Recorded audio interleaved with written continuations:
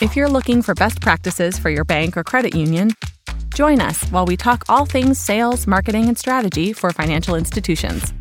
Let's make it happen with FiGrow Solutions. Hi there, I'm Meredith Olmstead, CEO and founder of FiGrow Solutions. We are an inbound marketing agency and we work with banks and credit unions, mostly on digital marketing and sales consulting. And I'm here with our Chief of Strategy, Penny Vanderbush. Say hi, Penny. Hey there. So Penny and I were just having a pretty interesting conversation about some key challenges that we see with communications and somewhat teamwork when people are working in a remote environment. And I was sharing some of these because these were some takeaways that I had from an inbound conference that I attended in Boston with HubSpot back in September. And I really liked the way that the session kind of structured some of the suggestions, some of the challenges. And I thought it was worth, having a conversation and just pressing record to share some of what we were talking about. So first thing we were really talking about was kind of the loss of human connection in the remote environment. And so I think it's really, really important to have virtual communications and meetings to make sure you're kind of jumping in and filling some of that void of not being in the same building or the same office space or seeing people in passing and kind of building relationships with them. That's obviously really important. And sometimes we take those things for granted. So we wanted to kind of talk about how we deal with some of those things in the remote environment. So Penny, what are your thoughts on that?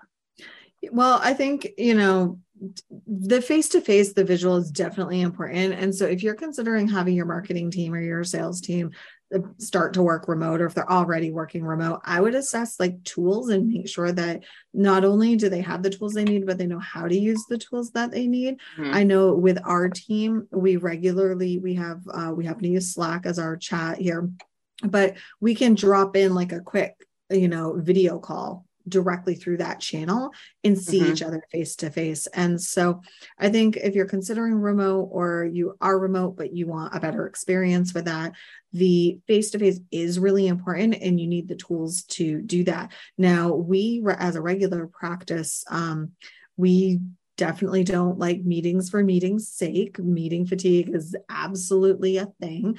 And we push ourselves to make sure that if we are scheduling a meeting, we're very thoughtful about who we're inviting, how long the meeting is, and if an actual meeting is necessary for that.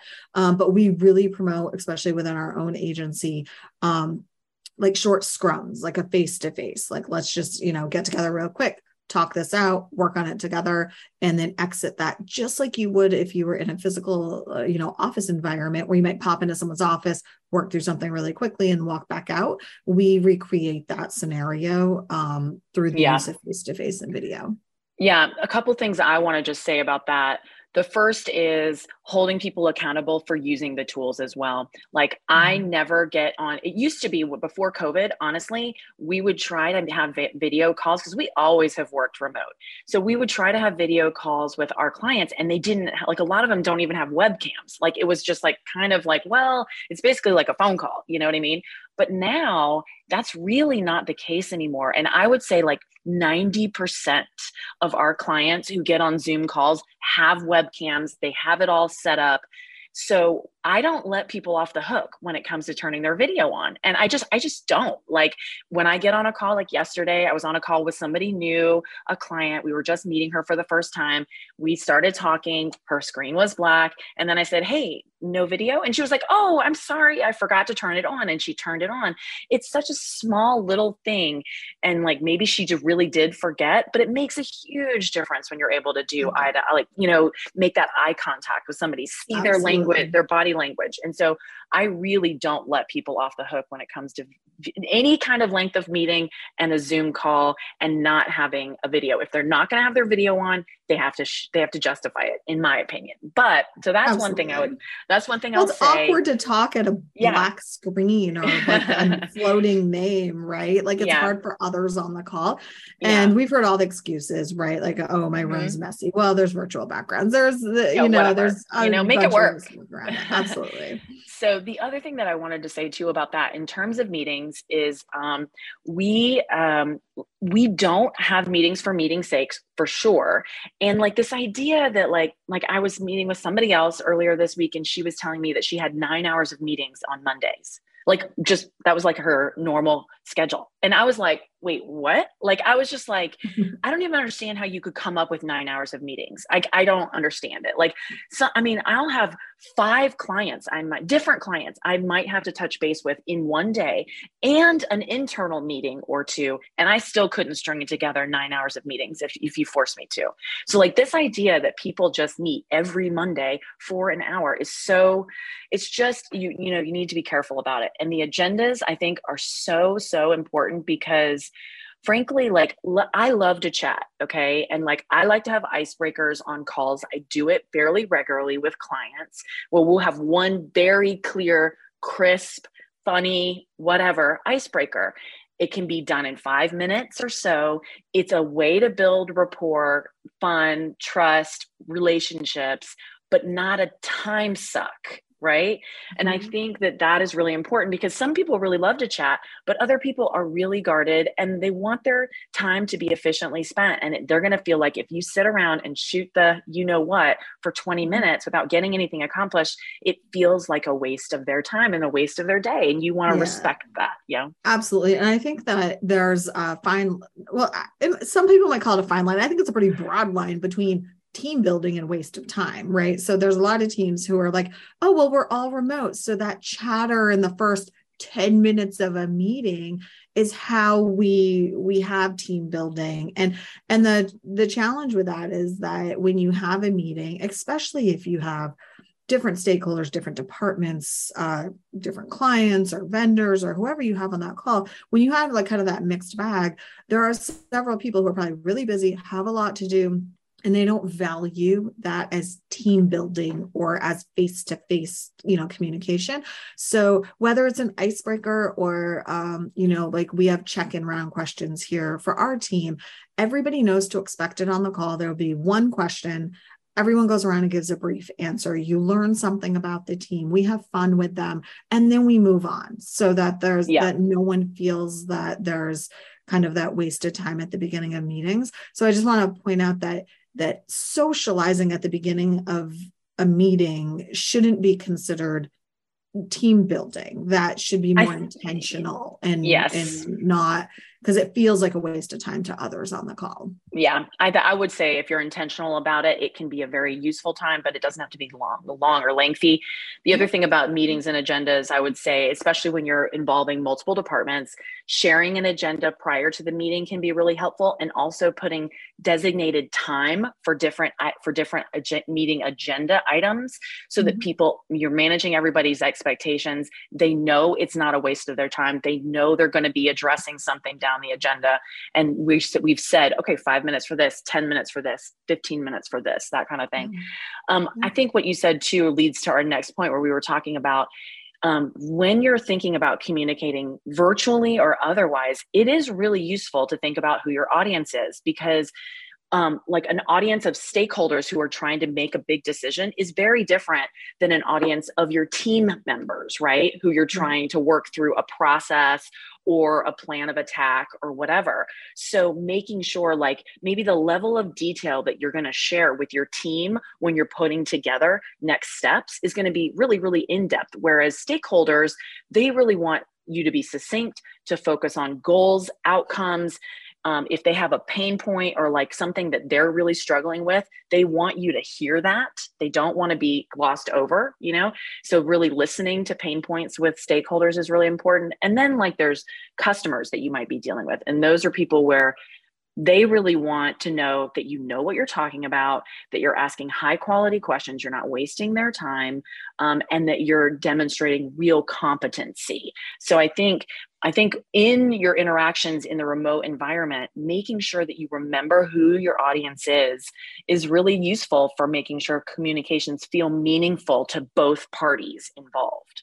Absolutely. And understanding that the channel of communication for each of those audiences is going to be different. So if you're managing a project with a team or a client or a customer, you might choose to keep all of the notes and details and questions and back and forth in a project management software tool, so that when someone pulls up the task or item, everything is right there and neatly documented. It's very difficult, especially with multiple people across multiple teams, to rely on email for that. So you're digging through email, who said what, someone got cut off the email chain, right? But your stakeholders, or, the people who need to approve something, maybe approve a milestone in that project to move forward, or need like status updates on that, might prefer email for that communication, because that's what works for them. And then as your team is working on a task, they might prefer like a chat channel to quickly bounce ideas off of one another. So along with identifying the audiences, I think it also matters that you identify the channel that works for that audience and make sure that it works for them. Not just let them know, hey, I'm going to be chatting with you via a chat or messenger platform. So expect that. It might be, more beneficial to have a conversation and say, when I'm giving you these project updates, do you prefer that in an email, or do you prefer that in a chat, or do you want to jump into the project management software tool and look at the overview area, and I can provide a summary there for you, what works for you, because likely it's going to be different for each of those audiences. Yeah. The other thing I will say about channels that we're very, very clear and intentional about at Figro, and also I think with our clients, is which channels you should expect what kinds of responses and in what time frame. So like I tell my team, and I tell people when I talk to them, like if I'm interviewing somebody or something for a possible position, I'll tell them I find it to be a red flag when you send an email and someone responds really, really quickly. Because for us internally, we discourage our team from doing a ton of multitasking, because it can breed inefficiency and like pull your focus away from doing a high quality delivering something that's really good. So we try to push emails to like a 24-hour response time, and we will have our Slack channel that'll be open, right? But it's not emergency. So like if you're engrossed in a project and your Slack channel is over here, don't have it dinging and pulling you away from your project or your task over and over and over again, or your call that you're on. Really the emergency communication is text. That's the way, that's how we run it at our agency. Like even if we're at our desk, if I need to get you and you don't respond to a quick message on Slack and I really need to hear from you, I don't get mad and blow up your Slack. I text you. You know what I mean? So it's just knowing what channels are for what. Absolutely. And I think if you're, in a leadership role and you manage a remote team, or you're considering having your team, being remote, this is really important, because I have spoken with people who feel obligated between the hours of 8 and 5 to respond to email and chats as quickly as possible, out of fear that they'll be perceived that they're doing laundry or walking their dog or something that's not work related. And what happens is, with that immediate response expectation, that they're not productive. They're constantly getting pulled away from things, or they're in a meeting and they're not giving the meeting their full attention because they're trying to respond to these other channels, worried about the perception of how they're spending their time. So it's really important that you're honest, transparent, and open with your team about those expectations, and that your team understands that they shouldn't expect their peers to be immediate response. Because anytime you have immediate response, it's very difficult to also have productivity. And so managing that, I think, really helps. The other thing I will say about the communication is understanding certain channels and certain communications, especially when you're remote, should remain professional. You want to, exude confidence with clients or other stakeholders about your ability to work remotely and the quality of the work that you're producing. But within that, it is incredibly hard to always understand somebody's tone or what they mean when you're just reading black and white words on a screen.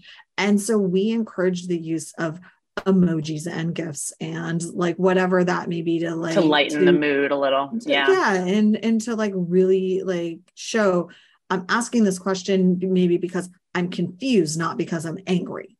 And Right. a simple emoji can help somebody understand that you're like, oh, she's just confused. She can't find what she's looking for, or she doesn't understand what I'm trying to say. She didn't comprehend what I said and now is angry about what I've said. And so I know that some people feel really hesitant to utilize GIFs and memes and emojis in a work channel or on a work computer. And I find them to be incredibly helpful. And when we work on projects with credit unions and banks, a lot of these major projects, like when we're building a new digital branch, a new website for a client, and in our own project management software, we start utilizing emojis, it's amazing how quickly they start doing it too, because it's like, oh, I can communicate this way. And I think that really, really helps the project, and helps with that communication. So I would encourage it. And whether you encourage it or just simply allow it, just make sure it's clear with the team when it's appropriate, when it's not. Yeah. But let them know it's okay, even though it's a work computer or a work channel, to throw a smiley face in or something every now and then. Yeah. Awesome. Well, I think these are great tips. I think it's really useful to think about, and especially just making sure that you're really being intentional, but also positive and fun, kind of like bringing the human side of people out, even in that remote environment. So, all right. Awesome. Thank you so much, Penny. This has been great. And if you all have any other interest in our podcast, please visit us at figrow.com. We have a lot of great topics that we cover there for marketing for banks and credit unions. So otherwise, let's just all get out there and make it happen.